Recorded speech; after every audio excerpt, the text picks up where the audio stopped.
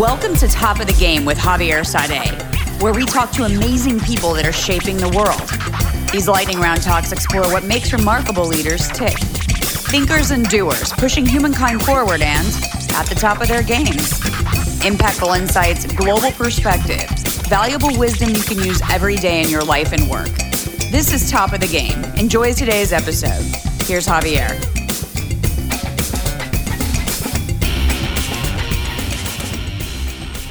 Henrique Dubugras is one of the most accomplished entrepreneurs in Silicon Valley and the youngest self-made billionaire in the world added to the Forbes list in 2022.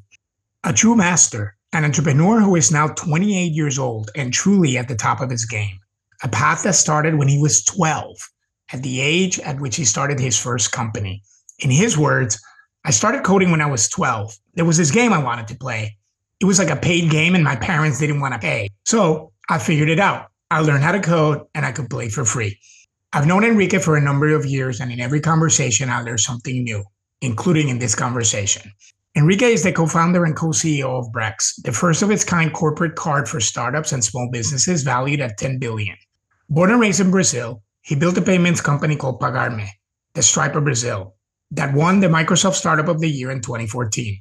He was 16 years old, and in 3 years, while he was still a teenager, the company had grown to process $1.5 billion in transaction volume.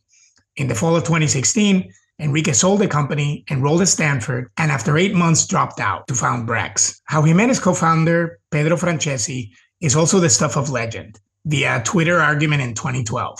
The heated discussion turned into a Skype call that started a long friendship.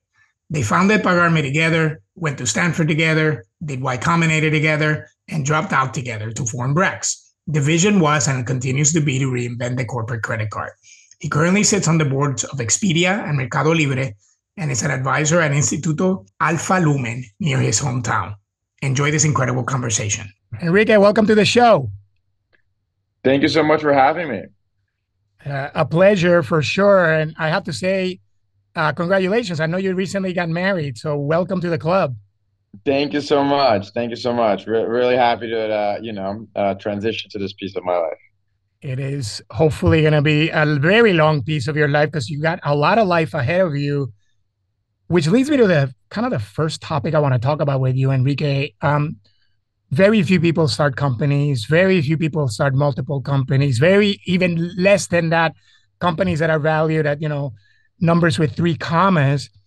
And you started really early. Just tell the audience, I know you, but tell the audience a little bit about your pathway from Brazil to kind of where you are now.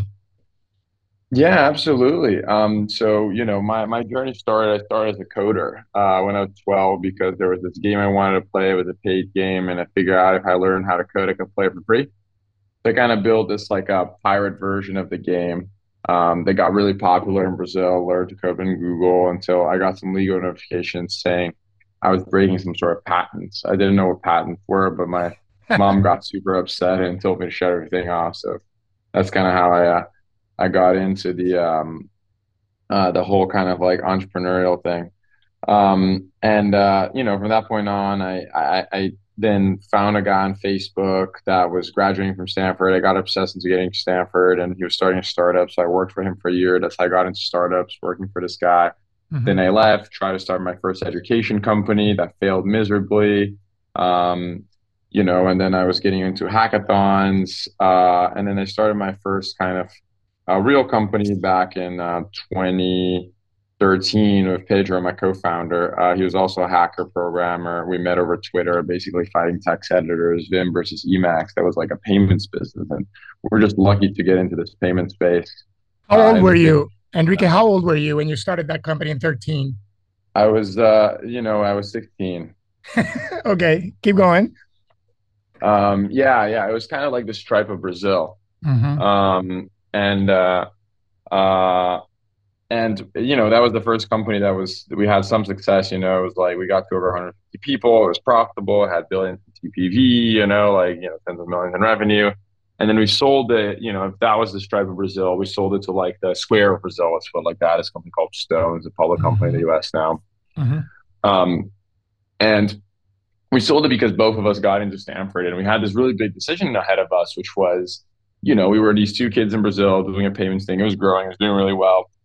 And there was all these geniuses in Silicon Valley, like, are we, these two Brazilian kids, going to be able to make it there, in Silicon Valley with all these other people? And Hmm. but we decided to take a shot, and we sold the company, and came to Stanford, for undergrad, and dropped out after 6 months to start Brex, and then went from there. But it was looking back, it seems like an obvious decision, but at the time, it was actually like a pretty hard decision.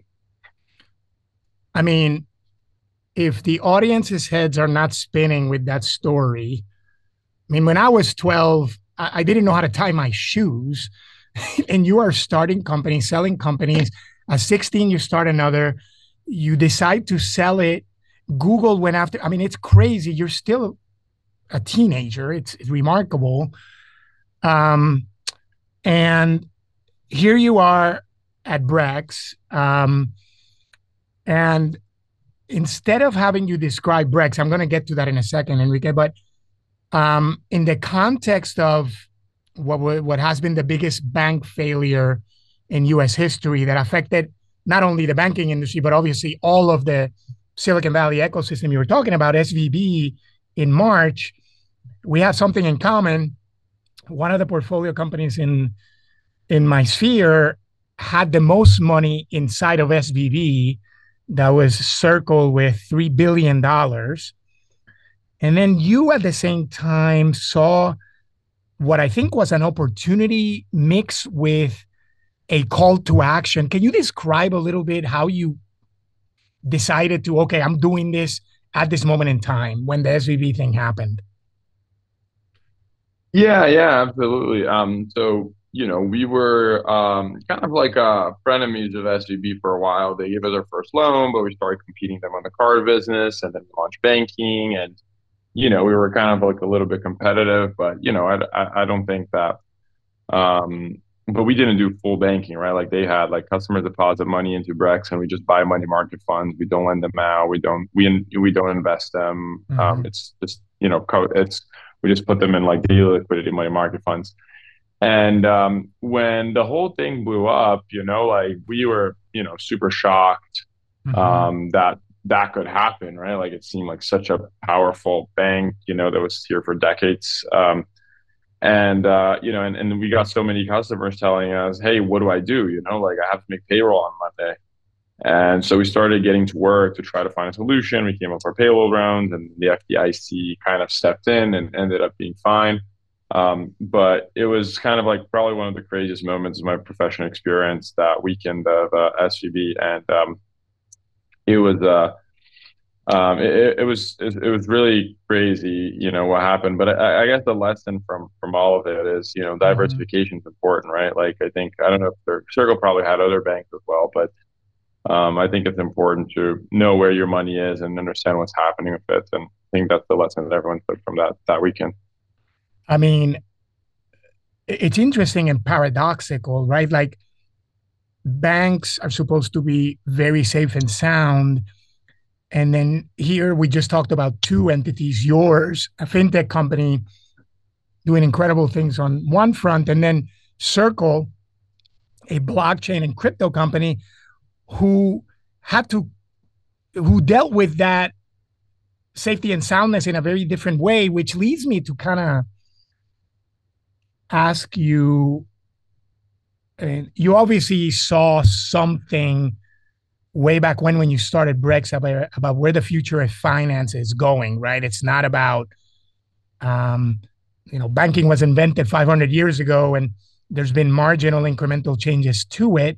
A lot of technology, arguably, yes, but the way people interact with money now is very different. So, how do you see?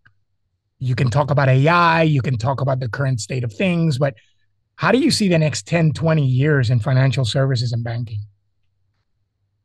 Yeah, I think that banking is obviously changing very, very quickly, and I think that uh, I think there's two pieces to it. I would say one piece is, what I would call kind of like non-balance sheet banking, right? So this is like Mm-hmm. money storage, investing, like payments, all these things, kind of operational transactional accounts. And, I think that kind of experience, is evolving massively, and it should look like um, you kind of more similar to what we have in all the other products in our life, Mm-hmm. right? Where, Mm-hmm. it's just so easy and simple and powerful. But I think that, like, a huge part of banking is this balance sheet piece of banking, which is like actually taking, risk. Mm-hmm. And I see that piece is actually pretty similar to what it was, like 50 years ago. And I think it's going to, change, but not that much over the next 50 Yep. years, because it's almost like investing, right? Like, you're deciding to give a loan to an individual or to a company. And, that's real risk that, you're taking. And I think it's a very important piece of banking that, banks are really good at, that I think is going to change, but not as much as kind of the operational transactional flow. That's a good, that's actually a good breakdown. I'm going to take a little bit of a left turn here with you. As I said the conversation before, very few people achieve what you've achieved, and let alone so young. And here you are, teenager, and now in your 20s, leading tons and tons of people. Leadership. This question is about leadership. How, what have you found difficult? And you cannot answer, well, people, because yeah, people are very difficult. But how do you find having to travel such a steep curve to leading people? I think that the hardest part Mm-hmm. is understanding where and how to spend your time, right? Mm-hmm. Because I think as a leader of, a company that's doing well, you're able to hire people who are better than you in almost every aspect, Mm-hmm. including like leadership, right? Like, I think that there's people who have been managing and leading for much longer, had like a lot of training and experience and mentorship from amazing people, and just a lot of hours of flight doing it. And I think that the hardest part is understanding what's the best way to spend your time? What are the things that you as a founder, and in my Mm-hmm. case, co-founder, co-CEO, Mm-hmm. is uniquely positioned to do that, you'll probably do better than everyone else? And what are the things that, there's probably someone that's like better to do that than you, and then, delegate and giving up control there. I think especially as company scales, that gets particularly Mm-hmm. hard. It does. And yeah, you're right.